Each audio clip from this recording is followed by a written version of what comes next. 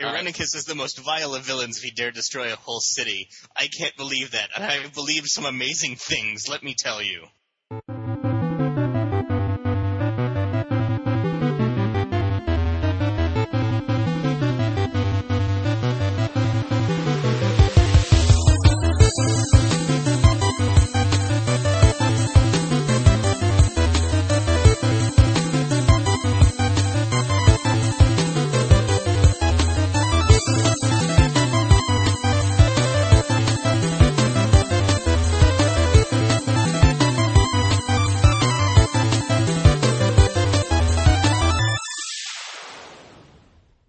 Welcome, everybody, to Random Encounter. This is the podcast for RPGFan.com.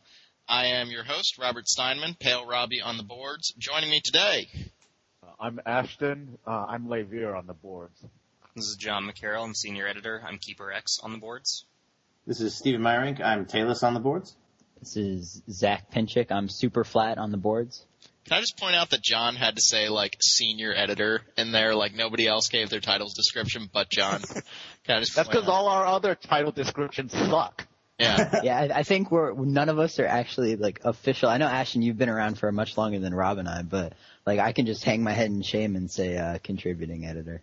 Yeah, I'm contributing editor because my normal days are spent saving lives and like that. Oh, God. The first one to curse. There you go. Zach, you're going to have to bleep it out. See, I think I should get, like, Podcast Master or Podcast Dungeon Master. Like, I think that's what I should be called on the board. You could be the PDM. Awesome. Yeah, sorry. Cursing is too normalized for me right now. No, it's okay. It's okay. If I got to watch my language, everybody else does. So today we are doing a normal show after the massive E3 podcast last week. So we're going to be doing the rundown, everything that we've been playing. We have a massive Mass Effect talk to discuss since I've just started playing Mass Effect 2, and I'm very opinionated on that right now. And then Zach is going to wrap us up with a news segment. So, without further ado, who wants to go first with what they've been playing? Ooh, I would love to. Oh, we'll let him go. Senior Editor gets to go first. Okay. I'm the resident newbie. I'll go last. I see how it is. I'm playing a game that's not out yet. Woo! Oh, I hate you. Man. And shoot. All right. I am playing Persona 3 Portable right now. Ooh, all right. So this is the one that has I played that a year ago. Quiet import, man. I played the Japanese version too. Oh, aren't you guys fan? Well, I'm playing it in English. All right, John, so tell us a little bit about it. So what are the changes made to Persona 3? I played a lot of Persona 3 myself, so tell us a little bit about it. And everybody stop interrupting each other. Persona 3 Portable is Persona 3 minus the FES expansion on the PlayStation Portable. Biggest edition, somebody already mentioned it, you get to play as a girl. Honestly, I'm about 6 hours in. I've been through the first 2 months. I've had a chance to try and hit up Akihiko, and I've been talking to Junpei, though unfortunately Junpei is not a active social, or not a romantic social link for the female character, because I'll leave the spoilers out, but those of you who played Persona 3 know what's going on. Okay, let me ask something that's on everyone's lips. Can you be a raging lesbian? I have not tried that yet. I am, like, social link level 5 into a couple of the new social links. They added new sport social links for the female character, because obviously you're not going to be hanging out on the boys' teams.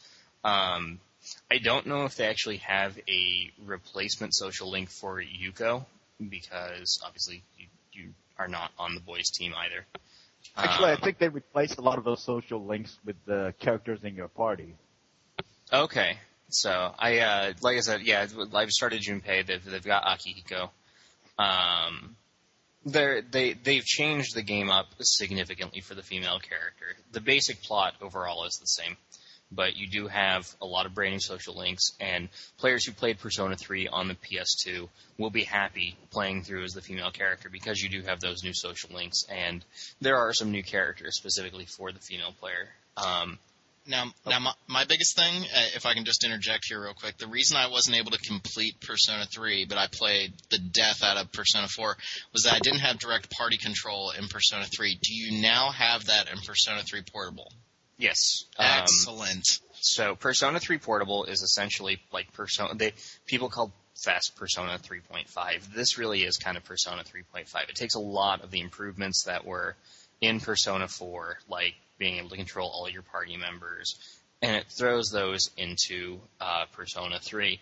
So, honestly, I actually had, when I played Persona 4, with the exception of boss battles, I would just put everyone on auto battle. So I was not a big fan of having everyone under your control in Persona 4.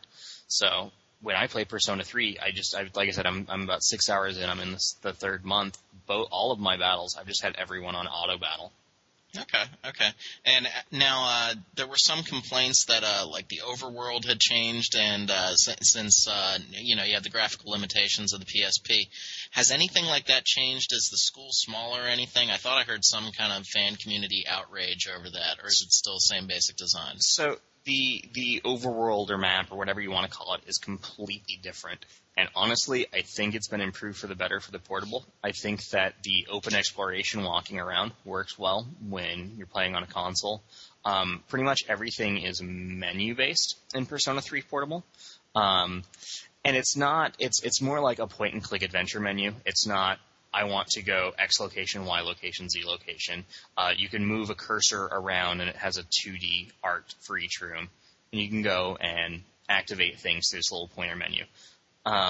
You can also use the square button to just quick move. You can say, okay, I want to go to the town map, or I want to go to the third floor, or I want to go to the first floor. It works pretty well. The only downside I can see is a player who is not familiar with Persona 3, who's going into Persona 3 for the first time with the PSP version. They won't know where everything is because there's not an icon saying you can go here or you can look at this. If you put the cursor close to it, it will hover over it and it'll snap to it.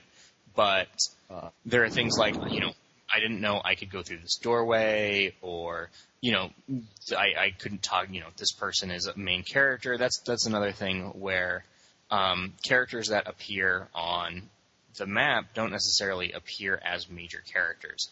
If you can have an active social link with them, they'll appear with an exclamation mark over their head, so you can say, okay, I know that's my social link, but you really can't determine who is a character that actually has meaning and who is random NPC that says, oh, I think Mitsuru is cute. That's kind of a downside. All right. Which, by the way, the character that says I think Mitsuru is cute, I believe is in the lower level on the left, and she's a female character in the school. So it's kind of weird. But overall, I have very positive impressions about the game. It's they change things, and for the people who have played Persona 3, the menu-based stuff works perfectly because you can just go quickly to exactly where you want to go. I know where everything is in the game because I spent 90 or 100 hours into Persona 3. So everything, you know where everything is already, though I kept going to the third or the second floor in the dorm because I kept thinking I was a male character, but your room is on a different floor. Other than that, though, it's really easy to get quick, move around, and I think some people are disappointed because the exploration part is gone, but I think in a handheld title, missing that exploration is not a problem because you need quickness. Do you mean exploration in the dungeons or exploration in the world? No, exploration in the world. The dungeons play out exactly the same. You still run around and you hit people. One thing I've run into so far, in Persona 3, you could change your weapons up for the main character. It looks like, and I don't know if this holds true for the male character as well, that the female character has her own specific weapon type. She can't just swap around. Mm-hmm. Mm-hmm. So that's a little bit. Yeah, actually holds true for the male main character too. You're limited to only using swords. Okay, which is kind of a downside. I know that I would like to, when I played Persona 3, I would swap around my weapon types, but it's not a significant loss, so I can't complain that much about it. Yeah, it's not that big a loss. Oh, excellent. Now, Excellent. I have a question actually. If I know you might have to save this for a review or whatever, but if you had to pick between FES or Portable, what is your impression of that? You know, cause like you lose out on some of the exploration, but it's a bit more streamlined. I would pick PSP, P3P over FES. I wasn't the reviewer on FES. I did not like the FES expansion pack. The additional persona for the original game that were in FES are in P3P. It's just missing the FES expansion pack. Which was just a dungeon crawl. Yes, which was, like, I liked Persona 3 because a big pull of it is the social links and the fact that it plays out like a life simulation. And FES just really, I played about 3 hours into it and I said, you know what, I'm really tired of playing these dungeons, and I quit. Oh, well. Excellent. Anybody else have any questions about P3P? I kind of like that, P3P, PS3. Okay. So, anything else, John, or has that been taking up your time so far? No, I think that's about it for that one. I mean, they're overall a very positive impression of the game. I actually won't be the one handling the review. Kimberly Wallace will. It will be up probably the weekend before the game comes out. Excellent. Well, let's get one of our new guys in here. Steven, what have you been playing? I have been continuing to play the Japanese version of Kingdom Hearts Birth by Sleep. I finished it. Nobody likes Kingdom Hearts. Kingdom Hearts. I shake my fist at you, Rob. Oh, Zipper. Yes, let the fist shaking commence. Oh, God. You know, real quick. Hey, I like Kingdom Hearts. Real quick. I like playing it, but... Real quick. Kingdom Hearts 1 and 2 were great games. I had a lot of fun with them. I played both of those games twice because I had to play them myself, and then I played them with my girlfriend at the time. If you're listening to this podcast, Gina, you owe me because I had to watch you play that Winnie the Pooh level over and over again, and I wanted to slip my wrist. But now, it's just that the Kingdom Hearts mythos has approached Metal Gear levels of ridiculously, and I can't care anymore because we've had a Kingdom Hearts game every 6 months for 3 years. Honestly, Honestly, you can blame Nomura for that one. Oh, God. Are we going to get a PS3 app then that you can download and it's like Wikipedia but for Kingdom Hearts, because that would be awesome. Yeah, just like they did for Metal Gear. I actually felt the same way before I played Birth by Sleep because I didn't really like 358 over 2 days. I just thought it was kind of repetitive, and it's like the third time you've hit some of those worlds. And 358 days over 2. My apologies. Otherwise, they get all pissy. Yeah, because the units don't convert. Yes, it's not. I'm not good with numbers anyway, so I don't think I should be held responsible for that. Okay, so tell us about Birth by Sleep and make me care. I don't think you can, but try. Okay, well, see, beforehand I was like, all right, this is getting a little ridiculous. I don't want to, throw any spoilers or anything, but I was like, okay, all these characters look like, they appear to have a connection to previous characters. There's one of the main characters, Ventus, looks exactly like Roxas from Kingdom Hearts 2 and the DS game. And, I was a little skeptical, but first when I played it, the vibe I got from that was they took all the effort that they didn't put into the DS game and put it into Birth by Sleep, because for all intents and purposes, it pretty much is the next, main Kingdom Hearts game, because the graphics, it's Square Enix, they're awesome. But the gameplay itself, it's kind of, if you take like the deck building from Chain of Memories, but the combat from Kingdom Hearts 2 and kind of balance it out a bit, that's really what it is. Because, you build a deck full of commands that are all kinds of crazy attacks and whatnot. You get magic and items and Keyblade attacks and stuff. And just, my problem is I love Kingdom Hearts 2 to death, but towards the end of it, it just got to be the point where it was just ridiculously easy because Sora was just, ridiculously powerful compared to everything else, which they fixed with Final Mix Plus. But in Birth by Sleep, the whole time, you felt really tough, but I felt like, it was a good challenge just because they had balanced it out so you couldn't just repeatedly spam these insanely powerful attacks. You got the powerful attacks, but you had to wait for them to recharge. And it kept it really fresh because there are a bunch of different systems they have in place that make it so, you're rewarded for using different types of attacks a lot. And, trying new things because by trying new things, you can fuse them together and then create different attacks. And I got almost like a demon fusion thing from a Shin Megami Tensei game out of it. It was addictive to just like, I don't like this command, but what happens if I use it with something else? Well, maybe I'll get something great out of that. Is it almost akin to Crisis Core's fusion system? Yeah, actually, it is kind of like that.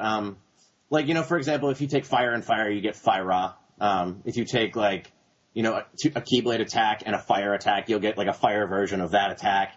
But later on in the game, you start getting more complicated moves, and, combining them, you start getting these ridiculously over-the-top attacks. And by the end, honestly, all 3 characters, so there's 3 playable characters, if anyone has seen any of the boss fights or played Final Mix Plus or Kingdom Hearts 2, you start doing the kinds of attacks the secret bosses would use on you. It's just, it's really cool, and the game still doesn't, totally break in terms of difficulty. And I thought they did a really good job with that. I mean, I was very interested in Birth by Sleep from the secret movie at the end of Kingdom Hearts 2, and I thought that just looked awesome. I actually really wanted to play a game like that. Now, that level of cinematography, that level, that just kind of like hyped up Nomura gravity-defying gameplay, is that part of Birth by Sleep? Are you basically just like having fights in midair for no good reason and then landing and... Just where physics has completely gone away in Nomura's crazy zipper-filled world. It's not as bad as Kingdom Hearts 2. I like It's not as bad as Kingdom Hearts 2. Kingdom Hearts 2 towards the end, physics was just like, whatever, I can fly, Birth by Sleep, I think, does a much better job kind of reining that in. You still feel like you have, a lot of mobility, you feel really powerful, but it doesn't feel like you can defy the laws of physics, for hours on end. Okay. Okay. They definitely... Go ahead. The secret movie, there's only one CG, computer-generated cutscene in Birth by Sleep, and it's the intro, and it's not even like an actual story thing. It's kind of like all the Kingdom Hearts. It's just, random crazy stuff going on. The secret video is a part of the game's story, and I don't want to spoil it, but it's actually done with in-game graphics, and that's probably the most over-the-top cutscene in the whole game. Mm-hmm. And now, does this fill in gaps in the Kingdom Hearts universe, or does it just do the Hideo Kojima, we're just going to, answer your questions with more questions, like an episode of Lost or some crap like that? I definitely think it fills in gaps. It adds new questions. Screw it. Screw it. I'm done. They reveal you a lot of different things. They explain, the appearance of Roxas, and they explain, if anyone's played it, Xehanort, they explain, why he looks the way he does, and, a little bit of his past. And by the end, they've really answered more than I think they've created in terms of questions. They fill in a lot of the blanks that were, there was a cutscene in the DS game where, Xigbar, who's Brig in Birth by Sleep, he sees Ventus or he sees Roxas, and he says, "Oh, he looks like Ventus from Birth by Sleep." And it fills in why he recognizes them from there. And really all it does is, by the ending, they've set up for, if you recall the end of Kingdom Hearts 2, Sora gets that bottle with the note in it. With this and that game Coded, it explains what that note says and what the next Kingdom Hearts is going to be. But now I have to play this. Oh man. You know what this reminds me of, guys? You know what this reminds me of? I'm one of the older guys here, so maybe John will back me up on this one. You remember back in the 90s where they did that whole 0 hour thing with DC Comics and they completely rewrote the history of DC Comics?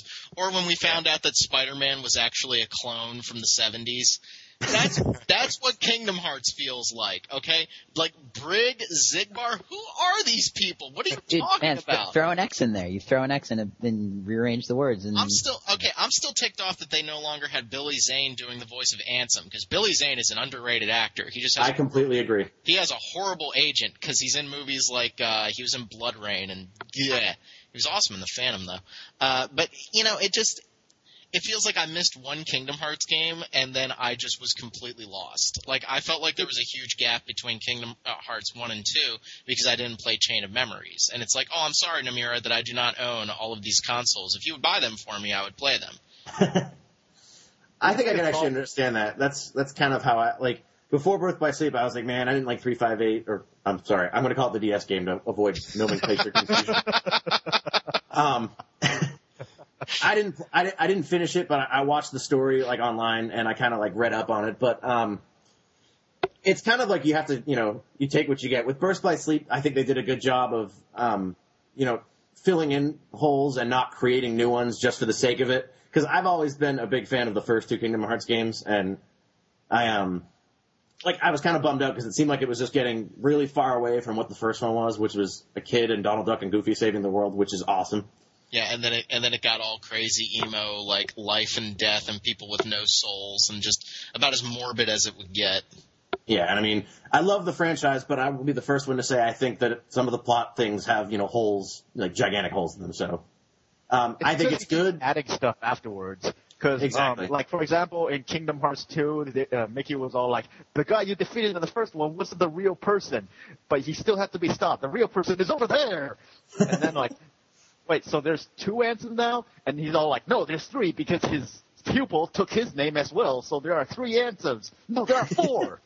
Now I know. And then in like 358 days over 2, they introduce a new character, and they explain him/her away as like because he/she didn't appear in Kingdom Hearts 2. They explain it away by saying that everybody's memory links about him/her vanished, so nobody mentions her. I would rather jam a railroad spike in my ear than understand this story at this point. I mean, I've studied graduate level physics for 2 years, and this sounds 10 times more complicated.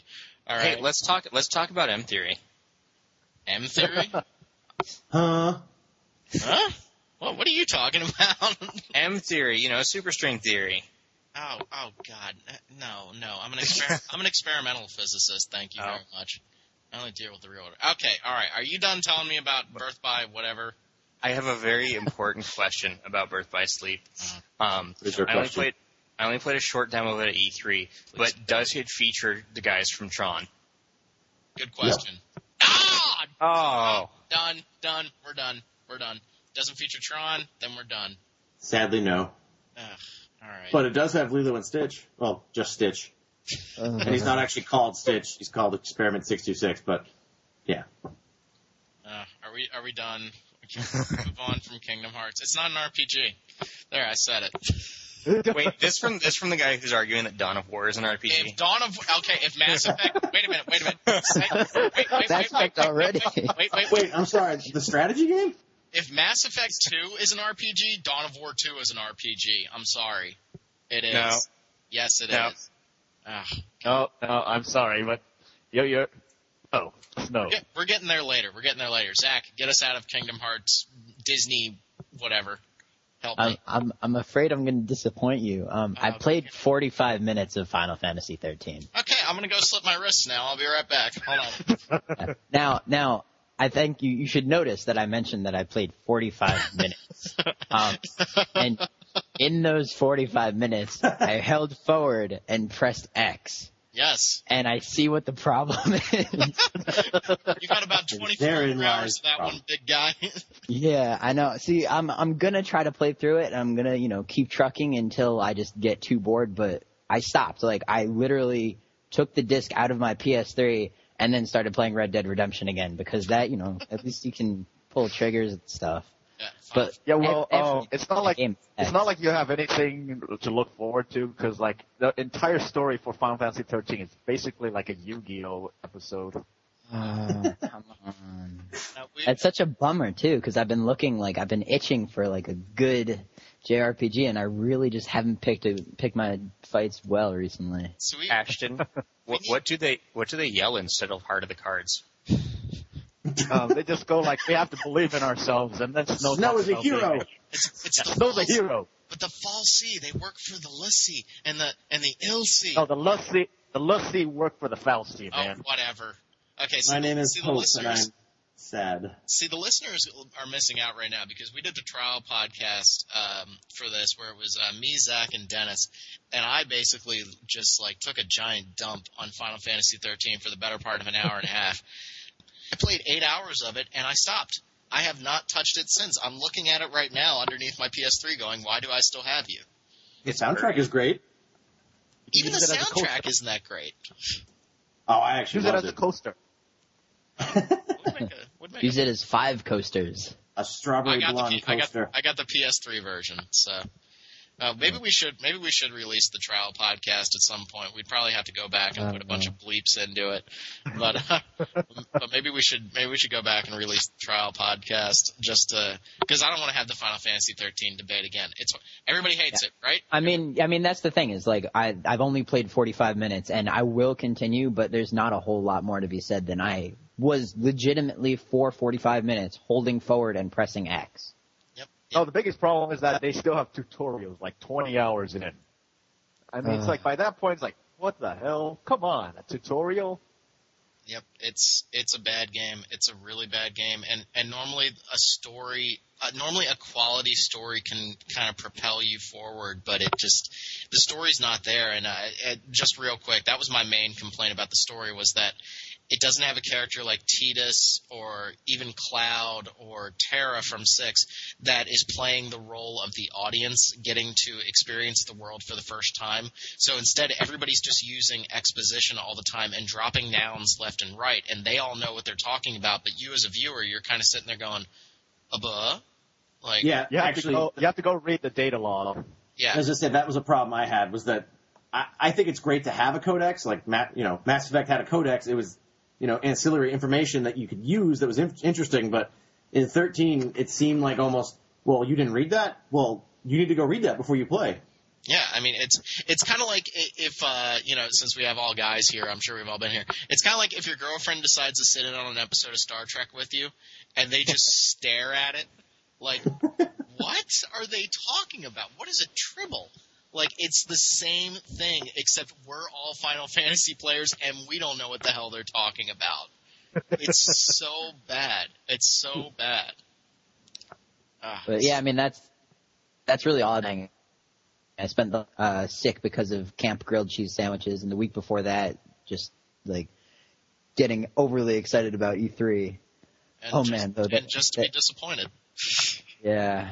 Although Nintendo had stuff, I mean, that was last week's podcast. But and who was right on all of his E3 predictions? I get to rub that one in there right now. sure, I did.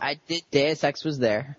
Deus Ex was there, and it looked hot. It did look good, but it's still let's be careful there. Let's see what happens with it. Agreed. So, all right, Ashton. Recently I've been playing a lot of Japanese Wii RPGs. I started with Tales of Graces, finished that, then Xenoblade, and I finished that. And I'm actually going to be working on reviews for those two in the near future. So if you're listening, watch for them. I actually, I'm sorry, could I ask a question about one of those games? Sure. Go ahead. What was the combat like in Xenoblade? Because I wrote in like a really short news article that it was like a combination of turn-based and real-time, but I couldn't find any videos that really like explained it that well. Like, what exactly was it like? Okay, it's the nearest I can say is like it's kind of like a cross between Final Fantasy 12 and let's say Monster Hunter. Okay. That sounds awful. That's like That bad sounds awesome. That's like bad peanut butter and bad chocolate mixed together. Yeah, like No. there's so much wrong with each of those battle systems that. Hey, say what you will about Monster Hunter, but do not insult Final Fantasy 12. I will rip your heart right out. Okay, well. Uh-oh. See, Final Fantasy 12 reminded me of the original Gran Turismo, where I could honestly just like use the rubber bands to have my guys run around and fight things while I go and eat a sandwich. And in the original Gran Turismo, There's no like gambit system or anything. The battle system, what I mean by it's like Final Fantasy 12 is like the mechanics are a lot like Final Fantasy 12. You see all the enemies on the field, and you can choose which enemies to attack. But once you enter battle, you have to take an active role in it. Oh, well, okay, that's not too bad, because I like the original Gran Turismo, you get the Suzuki car, and it just goes around the track, and you get 100,000 credits. Yeah. Now does Xenoblade is made by the guy who made Xenogears and Xenosaga, right? Right. Okay. Does it have any crucifixions in the game? No, not that I saw. That's disappointing. That's very disappointing. From what I heard, I'm sorry. From what I heard or read on Wikipedia at some point, I think it wasn't actually originally called Xenoblade. I think they just changed it to that name in honor of the guy, like the director. Yeah. It was already called Monado. Yeah, Monado.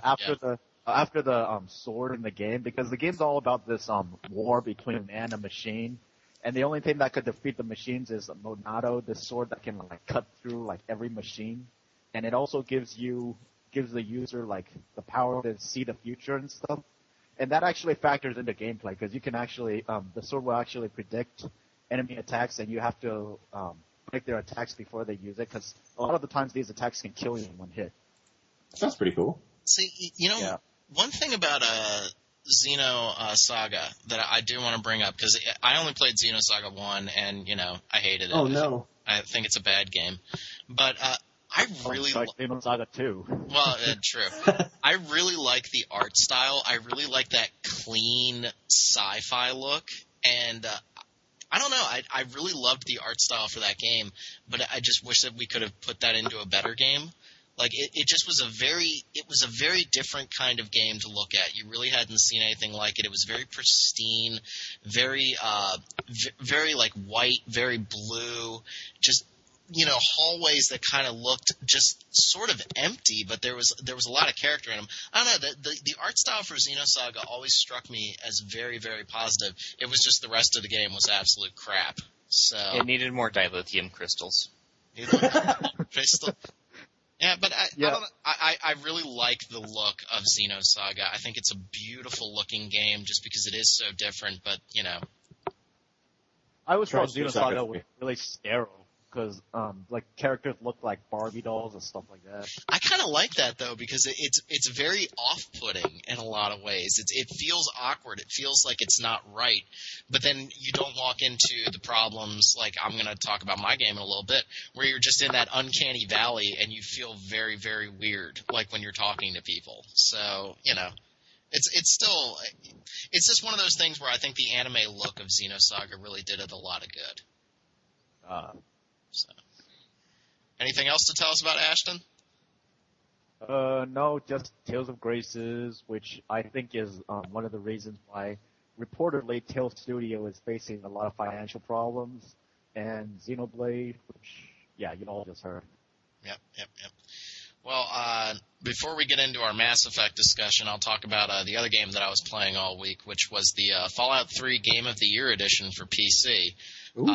Yeah, I got to sit down. I had only played the PS3 version of Fallout 3. So I got to play the ultra janky version, and I think I played it through 3 or 4 times with 3 or 4 different types of characters. And I played the Broken Steel expansion, which did a lot to really fix the main issue with Fallout 3, which was the ending, which was just like a stop. And Bethesda was just kind of like, we're done. Yep, we're nothing to see here. Move along. That's all we got. So Broken Steel did a lot to fix that. And Congratulations. You are a winner. You're a winner. You win. And so I was playing the Game of the Year edition, and on the PC it runs much, much better. I mean, I'm running it on a pretty beefy Alienware laptop with only 512 megabytes of VRAM, and it runs like butter, and it was a much better experience. Still lots of crashes here and there, significant crashes to the desktop, which is frustrating. But I also got to play the expansion packs, and Point Lookout was epic. Point Lookout was the best piece of expansion. It was like its own little mini wasteland, and it kind of did the same thing that Left 4 Dead 2 did, where it took the series and put it in the South, which I thought was awesome. The South? The South. I live in Columbia, South Carolina right now. I mean, I can look up at the Capitol building every day and just shake my head. So, This one time, me and my buddy Keith. I tell you, I sure did go down there once. That's Alabama, friends. That's Alabama. See, now I've offended the Alabama listeners. I'm glad we have the PR representative here right now. No, I really love Fallout 3. What the hell? Playing Fallout 3 again, though, there are some issues with the game. I think it still has that disconnect between shooting and RPG elements. Like if you go into VATS to shoot something and it says you have a 95% chance to hit it, and then you miss 3 times. It's infuriating. You just want to throw something. You're just like, okay, I think I know how statistics work, and that's not right. Also, I still remember. Go ahead. Oh, I'm sorry. I just remember when that game first came out, me and my 2 roommates, we were all playing at once. And I just remember my roommate, he would sit at his desk, and I would just see him randomly with his headphones on, be like, I can't say the word, but he would scream really loud and just like hit the desk.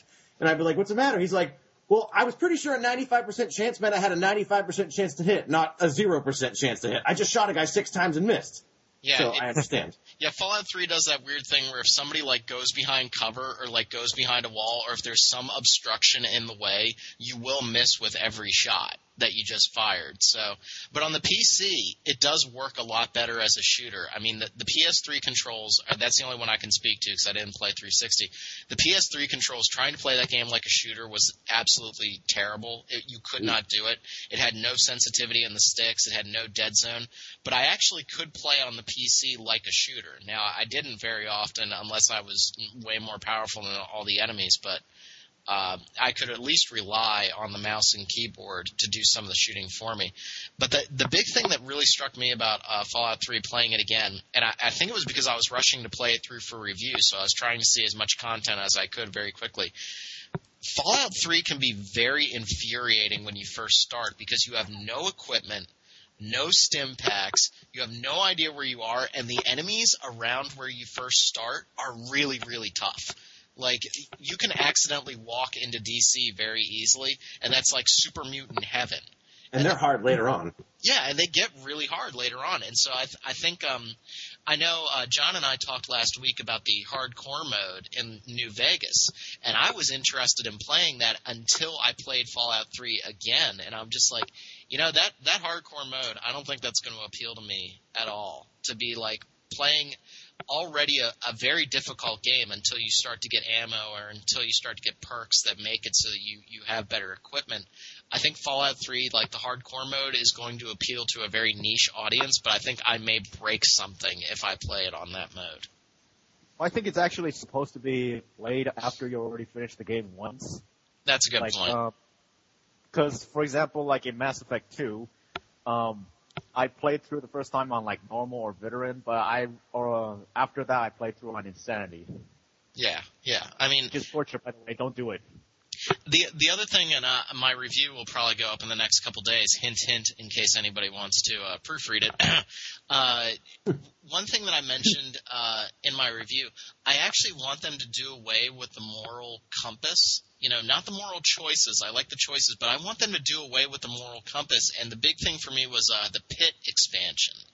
I really thought that the big moral decision in the pit, I'm not going to give it away, but it was very, very gray. And it felt like there was no right answer. There was no right or wrong karma choice, but the game arbitrarily chooses one to be positive and one to be negative.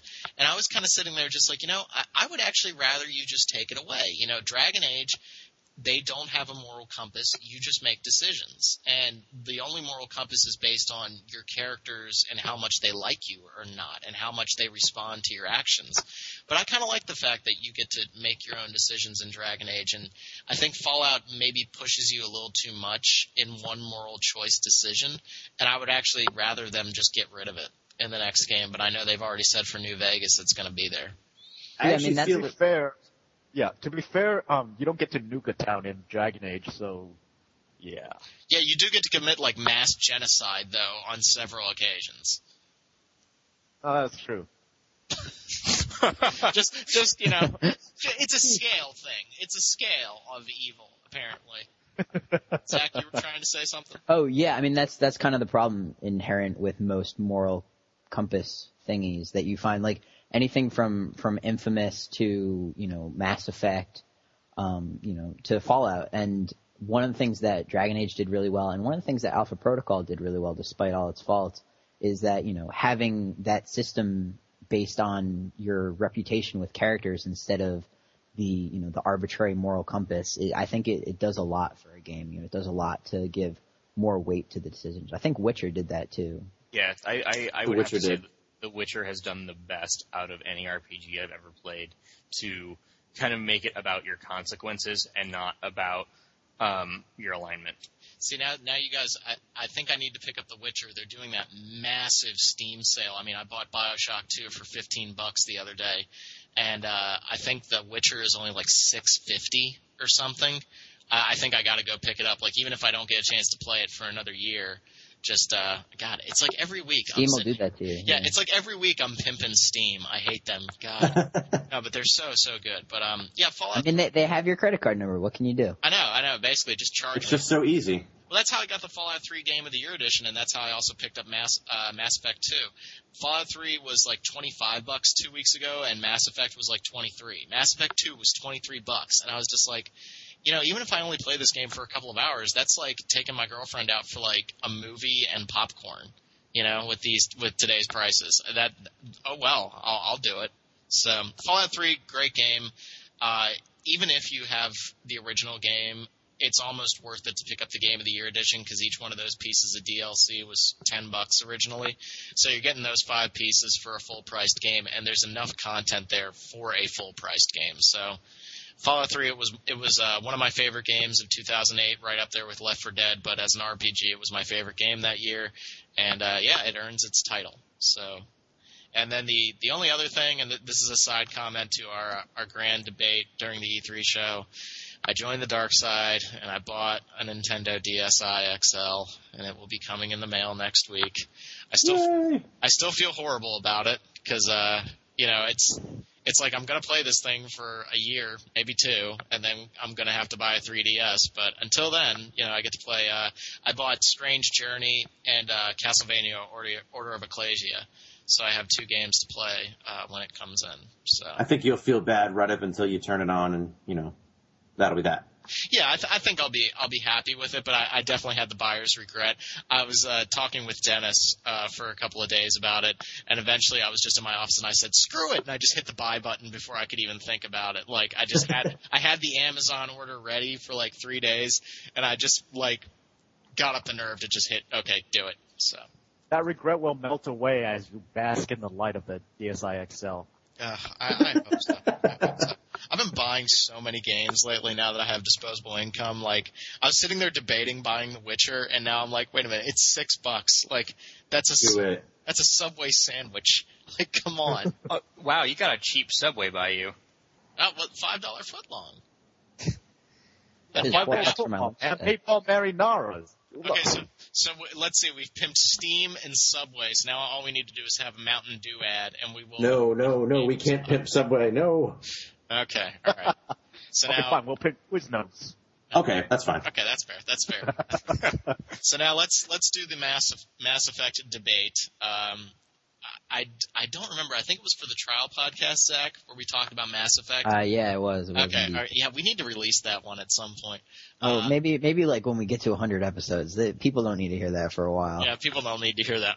Yeah, that was a little awkward. Speaking of Mass Effect 2, this month the Overlord DLC came out. It's really great. So anybody who likes Mass Effect 2, you should get it. Yes, get the Overlord DLC. It was great. Well, I'll be writing a review on that one too. Is that free, or is that with that is paid DLC.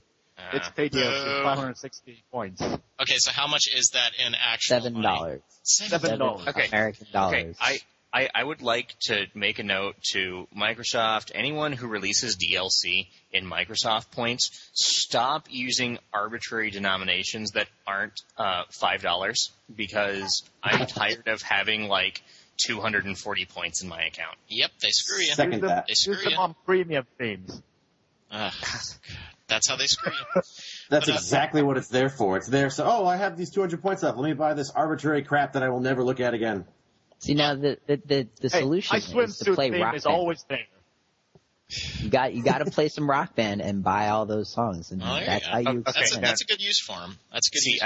I've got Rock Band for the PS. Rock Band is like Activision or something, right?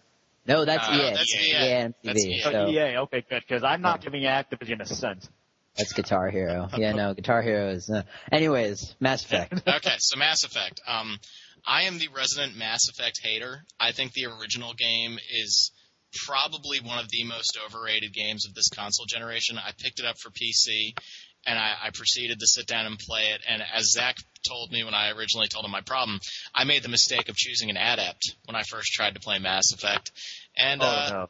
yeah, it was basically the worst experience ever. I was screaming at my laptop so much because I could not kill anything, and everybody was so stupid on my team. My girlfriend actually got up out of the apartment and left. So I don't know if that says more about me or the game. I'm going to say it says something about the game because that's never happened to me before. So, no, Mass Effect 1 I think was just a terrible shooter. I think the RPG mechanics were fine. You know, I really like the conversation system, but sitting there and trying to shoot somebody in Mass Effect 1, holding the reticule or sniper rifle over their head and pulling the trigger and nothing happening, just... Wait. You were using a sniper rifle while you were an adept? No. That's when I switched to an infiltrator, and I still had the same problem because my sniper skill wasn't high enough. Yeah, whatever. I think I might have had a somewhat similar experience. When I first played the first Mass Effect, my roommates had both been playing it, and they were telling me how great it was, and I got home and sat down, and I picked an infiltrator. And I hated it. I was like, this game is terrible. The aiming is ridiculous. It's like if I point at this guy's head and shoot him, he should be dead. But I actually went back and picked a Vanguard because I'm not very good. I don't have very good aim. I typically just get in people's faces and shoot them. And I thought it was a much easier at that point. Maybe because of the imprecision of a shotgun. The biggest problem I had with Mass Effect, the original one, is that there was no real differentiation between the weapons. You could shoot someone from across the battlefield with your shotgun and kill them.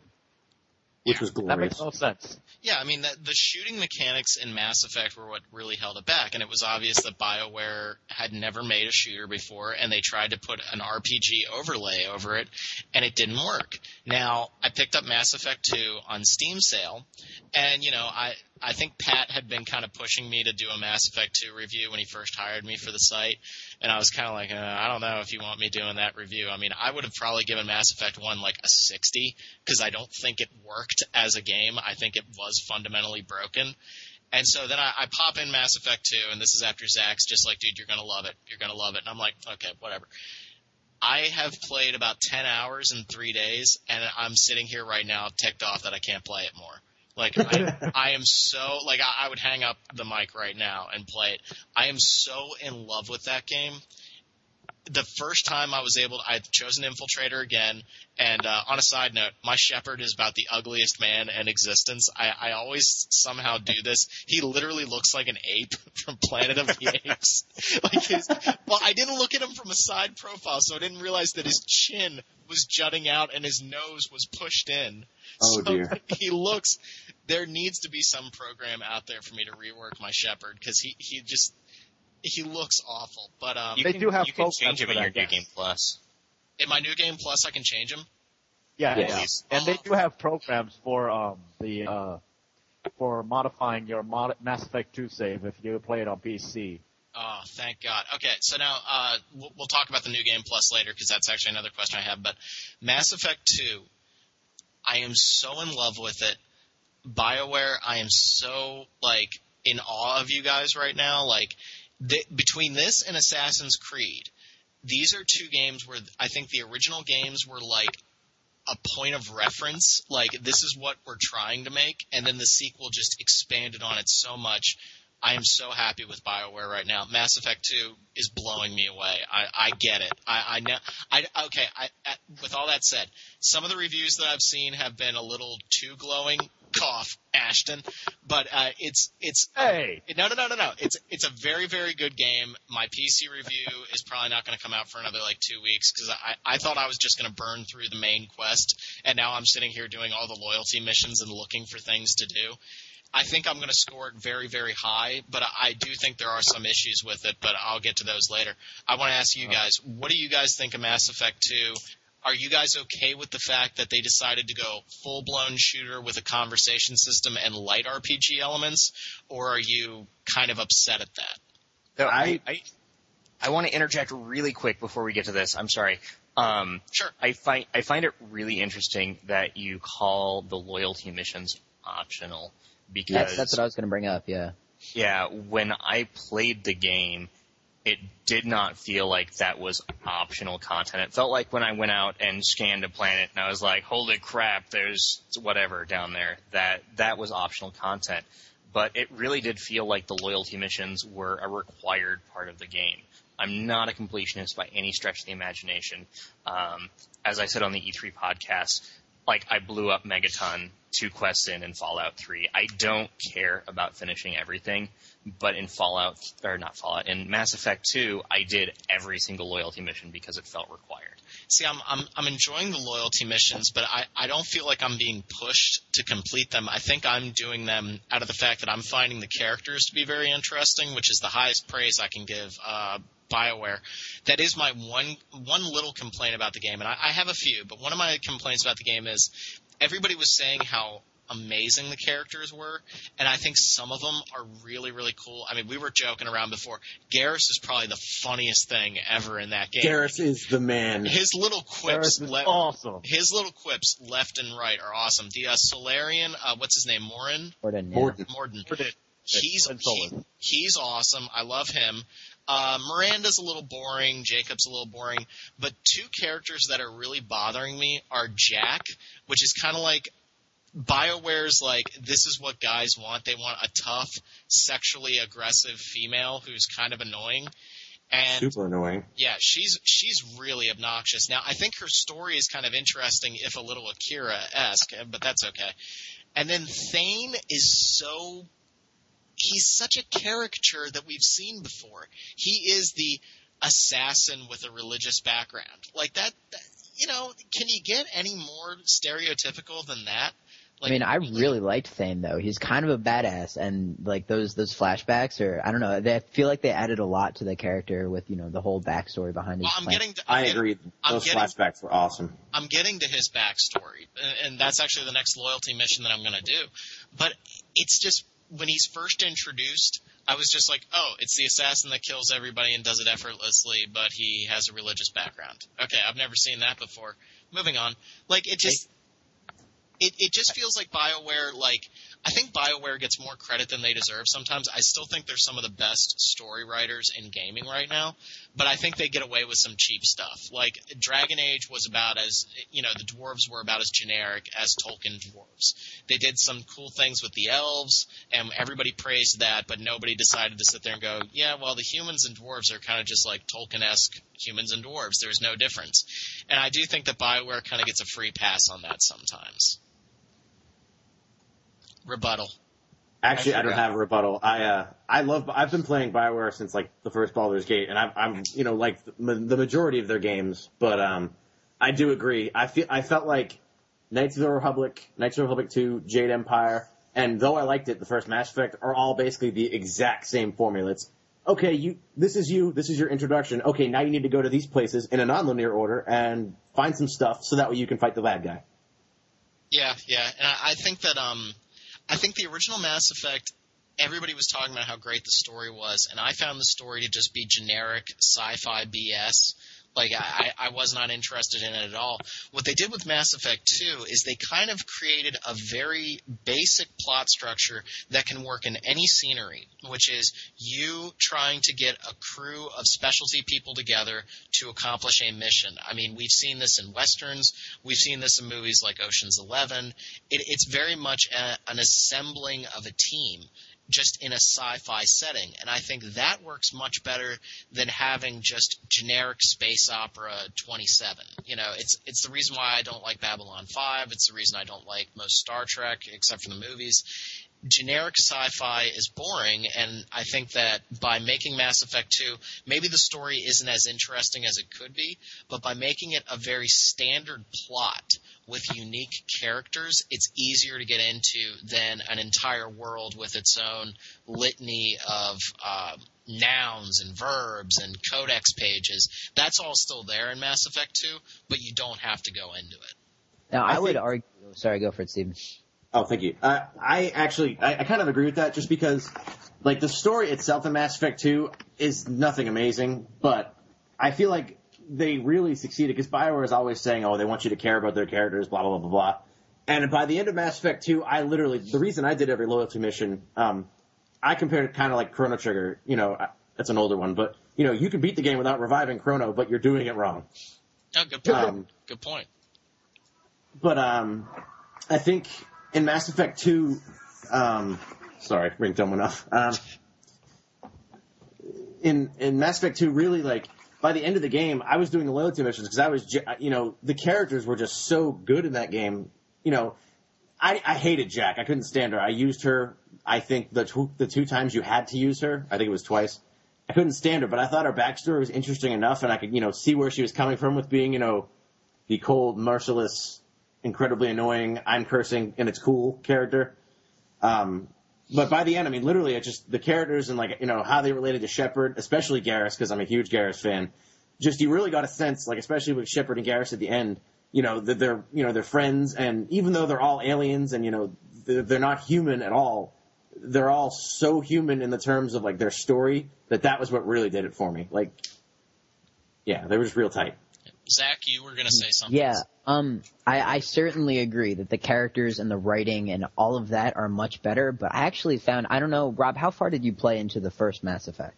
Oh, man. I think with my Adept, I played maybe 6 or 7 hours in, and then I switched to an Infiltrator, and I got frustrated again, and I gave up. Did you finish the 3 kind of main worlds that they set out? Okay, so I did one of them, and then I got midway through the other one. That's one of the things, is that Mass Effect 1's story really doesn't pick up until the end. It's really weak with the first 3 worlds, and then once you do, I think it's Pharos or Virmire, Virmire that pops up. That's when everything kind of starts spiraling into action, and then you go to Ilos, and then there's the big final kind of showdown confrontation in the Citadel, which I actually enjoyed a lot more, and I haven't finished Mass Effect 2, so I haven't seen the supposedly epic ending, but I enjoyed that even though it was a slow build up, it was a much more I like the payoff better than what has been going on so far with Mass Effect 2. Well, that was one thing about Mass Effect 2 that is kind of jarring for me, because everybody talks about all the player choices that took place in Mass Effect 1 and how they impact Mass Effect 2, and they're all going to come together in a trilogy, which I think is very, very ambitious, and I hope BioWare can pull it off. Now, I'm the guy that didn't play Mass Effect 1 the whole way through. So I went online, I read through Wikipedia, I read through the story, so I knew what was going on for Mass Effect 2. But I do feel like Mass Effect 2, the story is very much moving, and even though I do have control over the conversations, I don't feel like I'm making choices. I feel like everything is just moving. There's been times where it's like, do you kill this guy or not? And maybe that's going to come up again later as a little thing, but none of the choices are on a massive scale. We joked earlier about Dragon Age and how you do commit mass genocide on, the elves in Dragon Age at one point. There's nothing like that in Mass Effect 2. Now, I don't know. It doesn't bother me right now, but it does kind of feel like one thing that everybody talks about with Mass Effect are the choices, and I'm not seeing them in Mass Effect 2 so far. I think that has to do with this being the second game in a trilogy. Yeah, it's the Empire. I actually had a chance to go to BioWare's Edmonton Studios last November and play the game before it was out. Oh, I hate you. I do as well. I hate you so much. But talking to the development team, they wanted to hold the player's hand in certain elements, because there are certain things in the game that I think they needed to happen to have whatever they plan to have the third part of the trilogy be coherent. That's why you don't have control of certain characters. That's why certain characters, like Liara, they really are kind of non-existent in Mass Effect 2. Right. They're present, but you don't get control over them.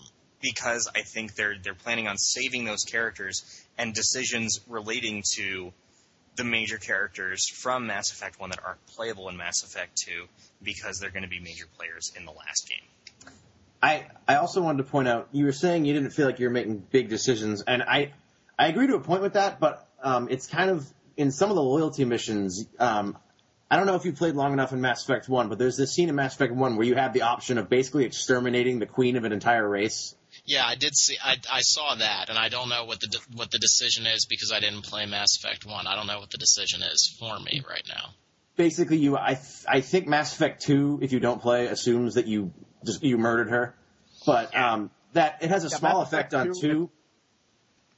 It has a small effect on 2, but it seems like it's going to come up again in 3.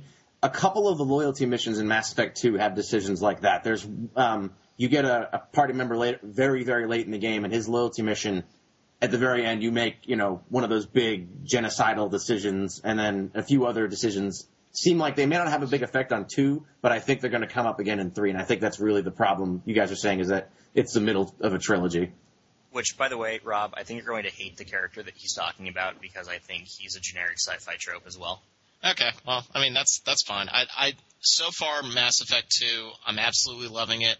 From just the shooting mechanic portion, I thought it was funny that I thought I was running into the same problem that I had with Mass Effect 1 and Dragon Age, where the beginning was really easy, and then I think the first mission that I did was one where you have to go save Garrus, and you have that portion where you need to close the shutters, and there's that one really long tunnel room, and I died like 4 times on that. It's the only part in the whole game that I've died, and I was sitting there like, oh, okay, once again, BioWare does it to me where they make this ridiculously hard section like right at the beginning of the game, but eventually I got through. I do think that the shooting is it's very good for an RPG.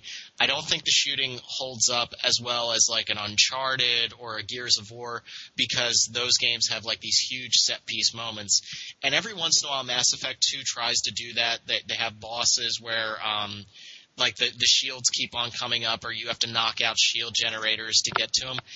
Those feel like BioWare's trying to do like a Metal Gear style boss that's very intricate, but instead it just comes across very gamey, and I don't think that they should do that. Like that, those feel very awkward to me. They feel very artificial. It's kind of like in Batman Arkham Asylum. Like the last boss of that game is stupid compared to the rest of it. It just doesn't fit. And I feel like those moments in Mass Effect 2 are a little like, okay, guys, I know what you're trying to do, but no, you really don't have to. Yeah, you really shouldn't. You shouldn't do that. It just doesn't feel like that's their best point.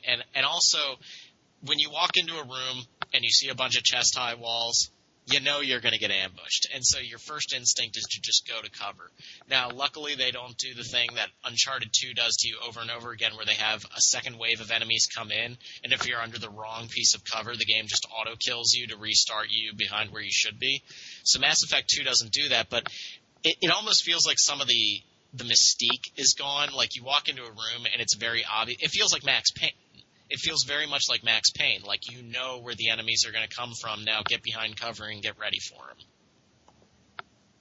I mean, that's the problem with cover-based shooters these days is that those, chest high walls are ever prevalent. Yeah, it doesn't feel organic. It doesn't feel organic, and I think first off, third-person shooters don't work very well on the PC. Like they really don't. It feels very, very awkward.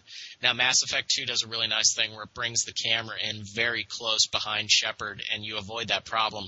But I have had some issues where like Shepard goes to the absolute wrong piece of cover. There's also some points where like if a teammate comes up and they'll shove you out of the way, so every time I would come up to shoot, I would get kind of shoved off to the side and my reticule would be all screwed up, and that's kind of awkward. But overall, I think for a shooter that is in an RPG, and I don't think Mass Effect 2 is an RPG in the strictest sense, but I'm going to go with BioWare's definition on that. It works, and it's not frustrating. It's not doing dice rolls in the background. I feel like it works, and it's very, very fun. I'm enjoying the shooting.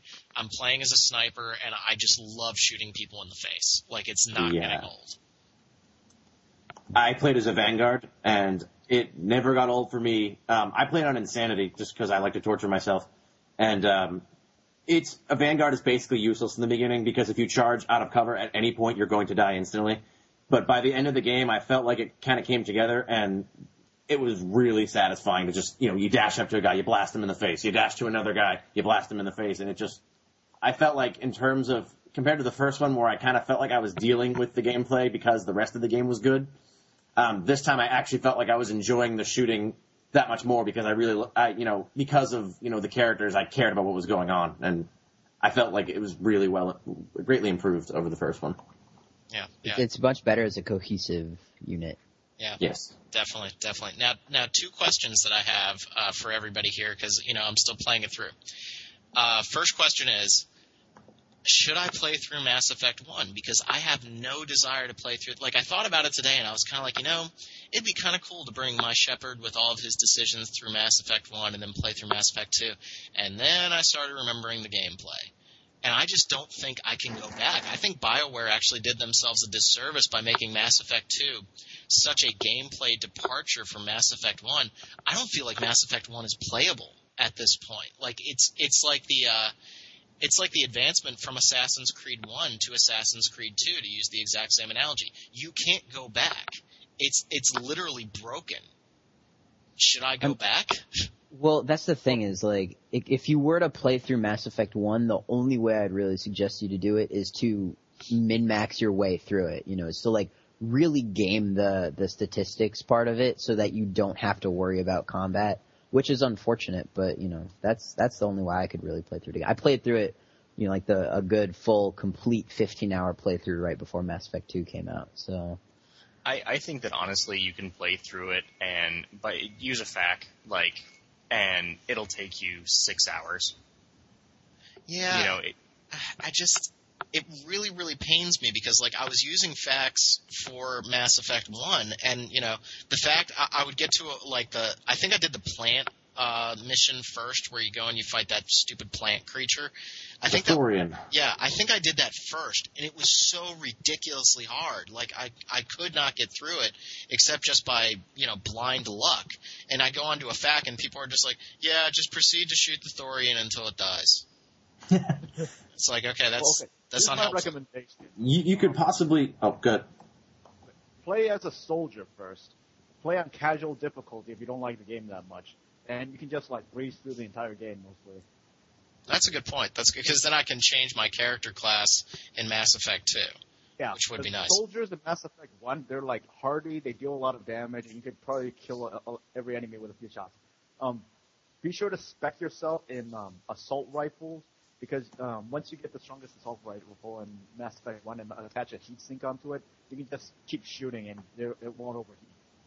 That was the other thing about Mass Effect 1 I couldn't stand was the inventory system, and I think they did a great job in Mass Effect 2 by making it so that you really do investigate the environments and you find the new upgrades and you find the new weapons, and it feels much better than like going to a store and sitting there going, well, this pistol does +1 damage to synthetics, but this pistol I hate that. I hate that when I'm playing an RPG. Like, it just... I think they really fixed that in 2, definitely, because with the shields and the barriers and, like, the different types of protection. So, you know, okay, on this guy, I gotta use my shotgun, but then that guy over there, I need a pistol, you know, and this guy needs a machine pistol. So I think the way they did it in 2 is way better.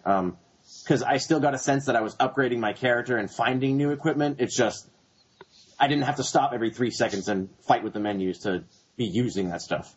Yeah. See, I disagree. I played the PC version of Mass Effect 1, and honestly, I love min-maxing and twinking like that. So, like, when I was like, oh my god, this weapon does do 1 more damage than that weapon's.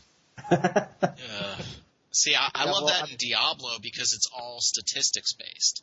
That's when I like it. When I'm playing Diablo and it's like, okay, I can feel that +1 damage, but when I'm playing a shooter, I want my own skill to be what makes the gameplay, and that's what I feel. Like, I've had no trouble in Mass Effect 2 except for that one part. I've never died because I'm pretty good at shooters, like, and I'm a pretty good sniper, and I'm just sitting there just like, pink, pink, pink. See, and I think you're looking at Mass Effect as a shooter, and I'm looking at Mass Effect as an RPG with shooting elements. Yeah. Now, Ashton, you're trying to get a word in, so go for it. Actually, I think anybody who plays Mass Effect 2 without playing Mass Effect 1 is kind of doing themselves a disservice, because it's really cool seeing, like, even the side quests have things that are brought over, like a character in the side quest that you played in Mass Effect 1, where you help her with a certain thing in, like, basically a criminal organization. And in Mass Effect 2, you'll see what happens to her. Like, she's one of the first characters you meet, actually. She either becomes a maker or... Ashton, could you close the door or something? Because either your girlfriend's making popcorn or she's using the sink. That's not me. I'm serious, that's not me. It's not me. Steven? Got it. No, it was not I. Zach? Goes. It's not me. I'm sitting in the room by myself. John. That leaves only you. That's me. Sorry. he waited for everybody else to say it wasn't them. He's like, yeah, it was me. That's our PR manager. Okay, Ashton, sorry. Okay, yeah. Basically, like a lot of the characters you meet in Mass Effect 1 and like all the decisions you make in Mass Effect 1, and even some of the plot elements in Mass Effect 2 hinge greatly on if you completed or even if you played Mass Effect 1. A lot of them, for example, like some of the plot twists you find out about halfway through the game, it really loses its impact unless you already played Mass Effect 1. Yeah, well, maybe I'll play Mass Effect 1 when I get closer to Mass Effect 3, and I'll play through both games just to get well-versed in the game again. And then that leads to the second question that I had, guys. For the New Game Plus, now how does that work? Does the difficulty go up? And you were saying I get to change my ugly-ass Shepard, and I can actually make him look somewhat normal instead of like a Cro-Mag. So I can change his appearance. Can I change his class? Do I get to make new choices? How does all that work? You can't change his class. You can change his appearance, and in fact, Mass Effect 2 has a really cool system in place for this because you can actually get the face code from someone else. Yeah, I saw that. Else's Shepard, and you use it on yours.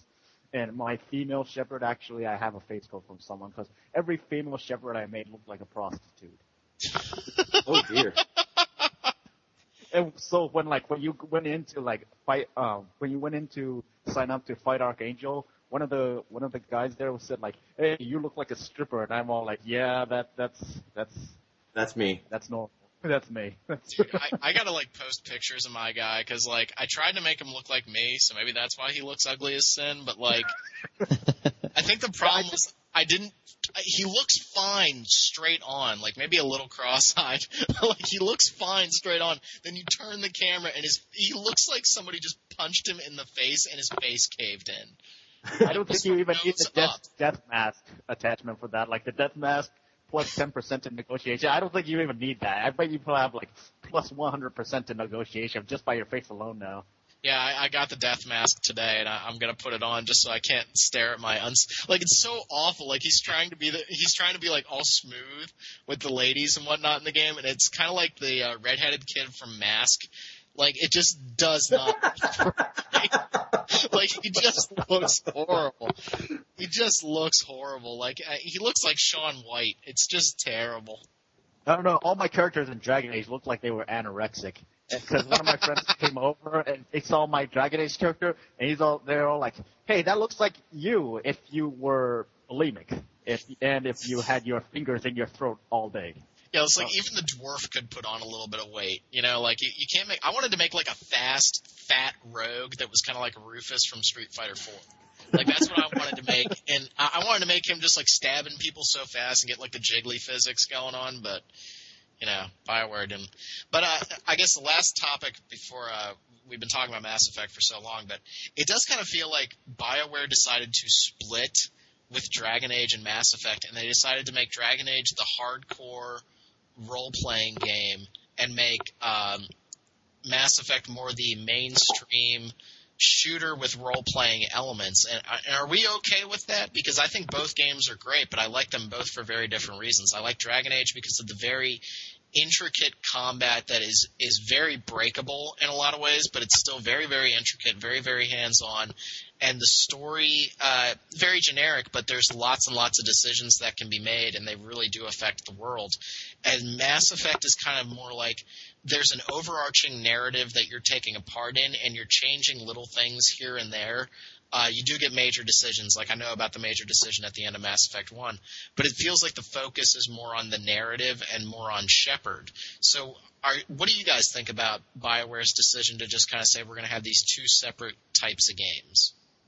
I think I agree with that. They're definitely very different kinds of games. I think Dragon Age is basically a, hey, we didn't forget about you Baldur's Gate fans. I personally didn't really care for Dragon Age. I got pretty far in it. And I enjoyed it, but I got a kind of feeling from it of, oh, BioWare's done this 50 times. The combat in this game, like, I couldn't quite get why everyone was so enamored with the combat just because, like, oh, you can combine magic spells. I said, yeah, but it's just Baldur's Gate. And I played that, I don't even know how long ago. I did like in Dragon Age how there was, you were saying it earlier when we were talking about Fallout, there's no moral compass, it's just decisions, because there have been times where, like, for example, in Mass Effect, if you're playing a Shepard, there's a decision at one point where you can smash a man through a panel of glass and throw him thousands of feet down to his death. And it kind of is, you're either sweet and lovely Shepard who's, cuddled like a bunny, or you're vicious, horrible, terrible Shepard. And I feel like Dragon Age... Also, like, intimidation tactics, like that thing you mentioned before. Like, if you don't throw him off the building, which I know is a very difficult thing to do. Everybody I know who plays Mass Effect 2, if they reach that point, they just, like, it doesn't matter if they're playing Paragon or Renegade, they just, like, throw that guy off the building. I mean, I don't think they even care. Guilty. I don't think... I have to admit, I didn't throw him because I try to play a nice guy just because I guess I don't have it in me to be a jerk. But there are times, like in Mass Effect 1 with Manuel in the first area, when you punch him in the face, I'm a nice guy, but I punched Manuel in the face because it was too funny to not do it. Yeah, because Shepard's just like, time to shut you up, Manuel. Boom! I need to play as... Oh my god, what did you do? You can't just go around whacking people in the head. Does Jennifer Hale do the voice for female Shepard in does. Mass Effect 1 and 2? Yep, she does. I think I want to play as a female Shepard because I don't like Shepard's male voice actor. I think he sounds horribly disinterested and kind of like a porno actor. Like, no offense to him, because he's kind of got to play a very difficult role where he's like... He's kind of the vanilla of the group. Like, everybody else is full of personality, and Shepard has to be the player character. But I feel like when I'm playing Shepard as a jerk, I just kind of feel like he's being too jerky or not jerky enough. Like, he's always just in this really weird ground. And when I'm being, like, cute, cuddly Shepard, it just makes me want to throw up.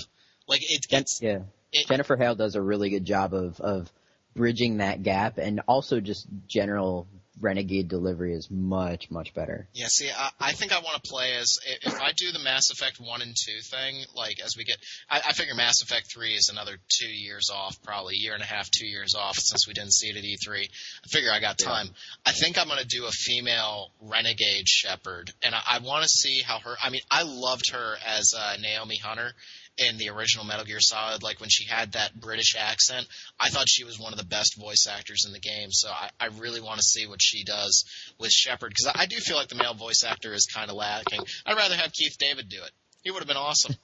See, I really, like, I've heard on the internet, too, a lot of people don't like male Shepard, and maybe I'm just used to him, but I've always thought he was great. Like, don't get me wrong, I think female Shepard is great, but I thought the delivery of male Shepard is excellent. Like, there are some certain, like, nuanced scenes where he's saying something kind of sarcastic, or, like, he's having a conversation with Garrus at the end of 2 about, stuff they've done in the past, and you kind of get that really, like, tongue-in-cheek kind of winking, I feel like he really did a good job, showing slight inflection and stuff.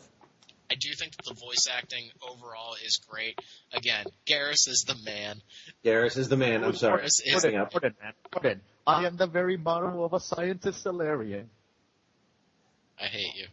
I still think it would have been funny if the Elusive Man, like, the first time you talked to him, he was just like, sorry to keep you waiting. This is Snake. Like, just, like, smoking a cigarette. Did anybody else? Like, come on, there's got to be a YouTube video of David Hayter doing that. It was like, oh, yeah, I could have done this role.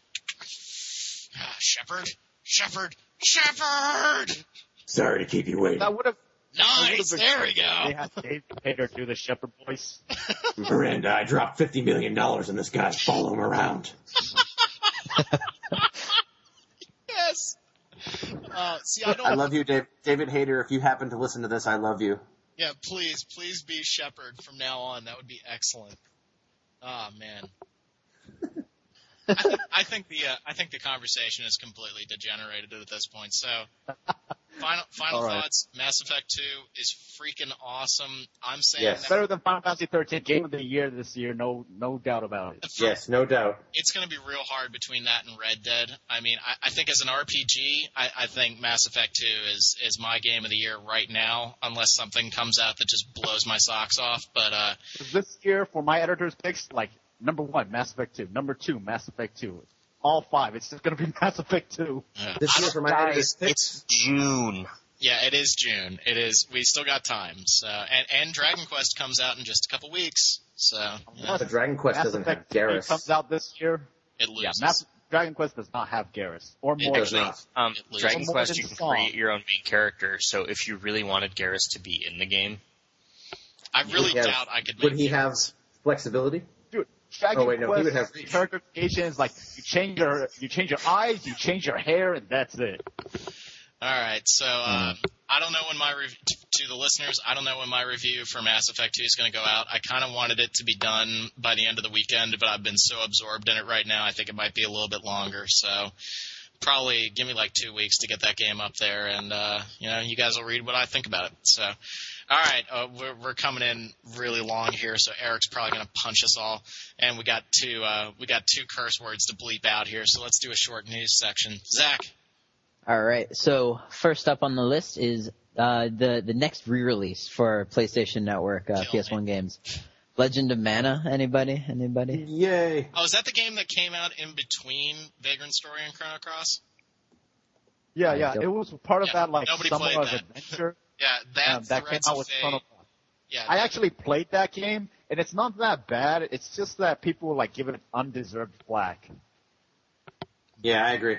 It's not. It's pretty different from those other Mana games because it's like basically one giant series of side quests, but it's fun. Because everybody expected it to be the sequel of Secret of Mana and Seiken Densetsu 3, but it really wasn't. It was more of a spin-off title, and people were expecting too much out of it. If you really want to rip on something, rip on what was it called, Dawn of Mana, because that was actually meant to be a true sequel, and it totally sucked. It did. I like the Money Pit. Legend of Mana, it tried something different, and it didn't really work out that well, but it was okay. It was a fun time. Moving on. All right. Pray continue. Let's see. Tales Studio is in trouble. This is the studio that makes all the Tales games that everyone loves and enjoys or doesn't love and enjoy. Never played. I'm working through Vesperia, but they. Sorry, go for it. Yeah, go ahead. No, I mean, I'm just saying that they are running into some financial woes recently. I played Tales of Graces recently on the Wii, and apparently that was been the worst-selling mothership title in Japan up till now. And you can really tell because it was lacking in a lot of things like content and stuff, content-wise and stuff. And I don't know, a lot of the things they've done recently haven't really engendered any endearment towards them from fans. So a lot of people I agree. Tales to be ported to PS3 or 360, and so Tales of Graces hasn't been doing very well on in the marketplace right now, and that might have contributed to the financial difficulties Tales Studio is going through right now. It's what you get for oversaturating a market and then completely screwing over fans who bought a 360 just to play Vesperia. Releasing it for PS3 a year later with all this extra stuff in it. And then not giving it to U.S. audiences. Yeah. Well, I mean, I don't think it's necessarily the fact that they didn't bring over anything to the U.S. because Tales games do really crappily in the U.S. I mean, Abyss didn't even reach 100,000 units sold, if I recall correctly. Which is very, very sad. Yeah. They're actually pretty decent games if you give them a go, but the one thing is because fans are the Tales fans are some of the pickiest jerks I've ever met, and the other thing is that they always release their games at the same time as other high-profile releases. Abyss came out near to 12, and the only reason Symphonia was well received was because the GameCube had no RPGs at the time. All right, Zach, next. The final story that I'll bring up for this lovely evening is if everyone's familiar with Level 5's next big game, Ni no Kuni, which used to be a DS exclusive and is now coming to the PS3. Looks gorgeous. I'm really excited. Yeah, it looks really great. I was looking at I didn't realize it was a game at first, because I saw the trailer just on something totally unrelated because I hadn't been paying attention at all, and I was like, man, this looks like a really good movie, and then I was like, holy crap, those are the in-game graphics. Wow. Yeah, it's, I mean, the DS, I was looking at, one of the previews on a computing site, earlier about the battle system that they just had a whole big, press conference thing. And so it seems like a fairly standard RPG battle system on the DS, but there's going to be some rune drawing that that'll shift it up a bit. While the PS3 system, I think, it's more of, I think it might be even indirect control out of Persona 3. Don't quote me on that, but it's slightly different. But yeah, I mean, it looks beautiful. There's going to be some slight story differences, some, just to differentiate the PS3 and DS editions. But, it looks really beautiful right now, and I'm really excited. Well, I have a news story to talk about. What about those scans of Final Fantasy Versus 13, huh? Anybody care? No? They look. I do. Well, I mean, did I read it right that you have to get gas in the game? You have to gas up your car because it's like Nomura's sitting there saying that he wants it to be like a road trip movie or a road trip video game, and it's like, oh yeah, because every that's game. a terrible idea. Yeah, any game that has gas in it is stupid. Sorry, Mass Effect 2. Sorry. I don't know. It looks. I think that game is going to be a very traditional. I think it's going to be very traditional Final Fantasy in that it's going to have towns and it's going to have an overworld, but I think the combat is going to be the closest thing to Kingdom Hearts that you're going to see on the PS3 for 5 years. I definitely agree. The thing is, like, a lot of people are talking about, like, how it's supposed to be this, it's supposed to be the defining game of, like, the power of the PS3, and I really don't see anything like that from the screenshots so far. I mean, maybe that's just me. And there was a news story on N4G today, like right before we started recording, where apparently Nomura is going to show off a new game at TGS. Could it be Kingdom Hearts 3? No, it's going to be something stupid. It's probably going to be that stupid first-person shooter he talked about. What? He wants to make a first-person shooter or something. Oh, You're going to shoot keyblades at people. It's going to be epic. And then Goofy will come out there as your rocket launcher. Oh, that's going to be... He's probably gonna have like a gun with a zipper and a belt on it, and everybody's gonna go, oh, what the hell is this? But then he'll summon in 6 more floating guns to float around him to do the majority of the shooting. Yeah, pretty much. Because that Final Fantasy first-person shooter, Dirge of Cerberus, I mean, that was just excellent, wasn't it, guys? Right? It had gacked. I scored that game like 30 points too high. What'd you give it? I gave it like a 73. Yeah, that's 30 points too. Oh, that's 50 points too high. What the hell's wrong with you, man? It was bad. Like, I remember seeing the first screenshots for that, and I was a young, naive person, and I was just like, oh man, it's gonna be awesome! I love Vincent! Oh. I feel bad. I liked that game. Though I know many people did not. Wait, you liked it? Well, I mean, I didn't think it was the greatest game ever, but I mean, I enjoyed, like, I thought it was an interesting, All in favor of banning Steven from the podcast, say aye. No. Aye. I have a really great Solid Snake impression. Which is true. Can we hear it again? Don't ban me from the podcast. Okay, you get to stay. All right, you get to stay. You've been talking to me, brother, and I will ban you from the... I can't do it. Liquid! Liquid!